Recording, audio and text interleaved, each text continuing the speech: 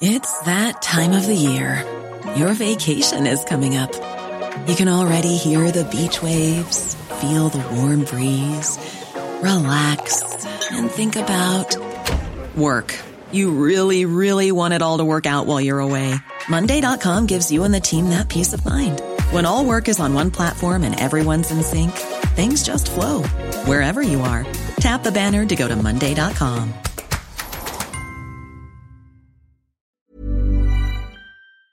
Will an old rusty ship bring us peace or war? On August 5, 6 China Coast Guard, CCG, vessels, 12 Chinese maritime militia vessels and 3 People's Liberation Army Navy, PLAN, vessels disrupted the Philippine Coast Guard's, PCG's, delivery of supplies to the Philippine military contingent on board the BRP Sierra Madre on Eungan, 2nd Thomas, Shoal. Sierra Madre is the 100-meter World War II vessel grounded in Eungan since 1999. And occupied by less than a dozen Philippine Navy men and Marines whose mission is to fly the Philippine flag and assert symbolic Philippine sovereignty over the atoll. The Chinese Coast Guard fired water cannons on 2 supply boats escorted by 2 PCG vessels and executed blocking maneuvers to separate them from their escorts, prompting one boat that was supposedly carrying construction materials to withdraw and leaving only one, carrying food supplies, to complete its mission. The last time something like this happened was in November 2021. When Chinese Coast Guard vessels fired similar water cannons and blocked 2 supply boats engaged in the same mission. In both instances, there were no casualties. But they raised tension between the 2 neighbors. This time, the Marcos government instantly filed a diplomatic protest with the Chinese embassy in Manila and summoned the Chinese ambassador Huang Xilian to explain the incident. But the ambassador said Eungan Atoll is within China's territorial waters, and that the Philippine Coast Guard had intruded into the Chinese domain. He was also reported to have reminded the Philippine government that it had promised to tow the derelict vessel away from Eungan Shoal. The promise was reportedly made in 1999 by President Joseph Ejercito Arap Estrada with the knowledge of Philippine Foreign Secretary Domingo Siazon Jr. and Defense Secretary Orlando Mercado, a former senator who now writes a column for this newspaper. Contrary to the claim by one pro-China propagandist, there is no known documentary evidence to support this claim. Those identified with the Estrada presidency dismiss this claim as fake news. Estrada, who was ousted in a judicially assisted coup in 2001, and retired from politics in 2019 after serving as mayor of Manila for 2 terms, has no recollection of this supposed agreement. His 2 senator sons, Jinggoy Estrada and J.V. Ejercito, have confirmed their father's position. Siazon, who served as foreign secretary from May 1, 1995 to January 20, 2001, died in Japan on May 3, 2016. Mercado has written about Arap's decision to run aground the World War II relic in Eungan but denies any promise made to the Chinese to move the vessel later. President Ferdinand Bongbong Marcos Jr., BBM, says he is not aware of any such deal, and that if such a deal exists, I rescind it as of this moment. This has prompted President Xi to say that even if China could prove that an agreement exists, there would be no point in doing so, since Marcos Jr. has already rescinded it.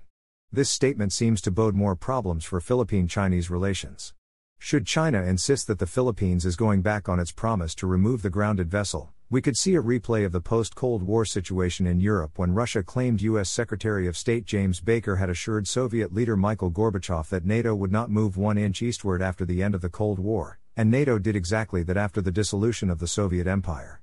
Vladimir Putin invaded Ukraine to prevent NATO from encircling Moscow. Will anything like this happen in the Eungan Atoll? After the last incident, the Philippine government will have to take extra precautionary measures to make sure it does not recur. One such measure is to conduct a joint maritime patrol with the U.S. Navy and put the next resupply mission under its protection. This would represent a marked escalation of the problem. It would also deepen the division among Filipinos who have taken divergent views on the Eungan incident. The country is basically pro-American, but China is not without its own supporters, and the government may have committed a serious mistake in allowing a Coast Guard spokesman to call some Filipinos unpatriotic and traitors. Name-calling is usually the province of power-drunk propagandists who use abusive speech as a substitute for reason and sound argument. If you are a Filipino, whether in government or in the private sector, regardless of your politics, defending and making excuses for China's aggressive behavior should deem you unpatriotic and a traitor to the Philippines and to our people, said Camo J. Terriella, PCG Commandant, in an official statement. While I recognize freedom of speech as an important right guaranteed by our Constitution, it should not be used as a means to justify unpatriotic actions by acting as China's mouthpiece. Not many people are prepared to hear even the president say this, but it seems completely unthinkable for someone far below his pay grade to say it. Who is this Terriella to lecture us Filipinos on patriotism? Said one plain observer who was obviously pissed by his statement. To begin with, we do not even have a common view of the legal status of Ayungin Shoal under international law, he explained. While the Permanent Court of Arbitration at The Hague ruled in July 2016 that China's claim to most of the South China Sea by virtue of its so-called 9-line had no legal basis, it did not rule that Ayungin Shoal was part of our national territory either. As far as the experts, including our own Department of Foreign Affairs, are concerned, Ayungin Shoal is a low tide elevation that is part of the Philippines' 200-mile Exclusive Economic Zone, EEZ, and cannot be appropriated and subjected to sovereignty claims. It is therefore a disputed area over which neither the Philippines nor China can claim sovereignty. So while it may be unfortunate that not all Filipinos have shown enough outrage over China's offense, to call some Filipinos traitors is a far more grievous mistake. The only truly unpatriotic act under the circumstances is to use the unfortunate incident as an excuse to promote greater enmity and conflict. fstat@gmail.com